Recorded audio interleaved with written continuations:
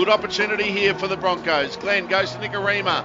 Out wide they go to Tony Staggs. Beats one, gets a pass back on the inside, and Nicarima will score the opening try. All too easy in the end for Brisbane. But what about the skills of the youngster, Tony Staggs, in leading up for the try for Nicarima? Yeah. Now Taylor out the back they go. Bang!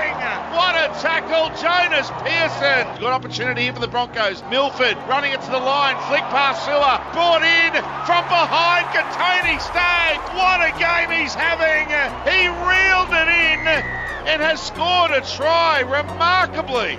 Now they go to the left. Nicarima, Milford, inside pass, Darius Boyd, stepping, scores. Numbers to the left, they go that way. Turpin, they must score here, Brisbane, and they will. Just next to the post, Joe Offengowie.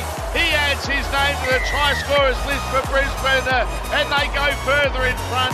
Good tackle, David Fafita. Now Matthews from dummy half tries to reach out.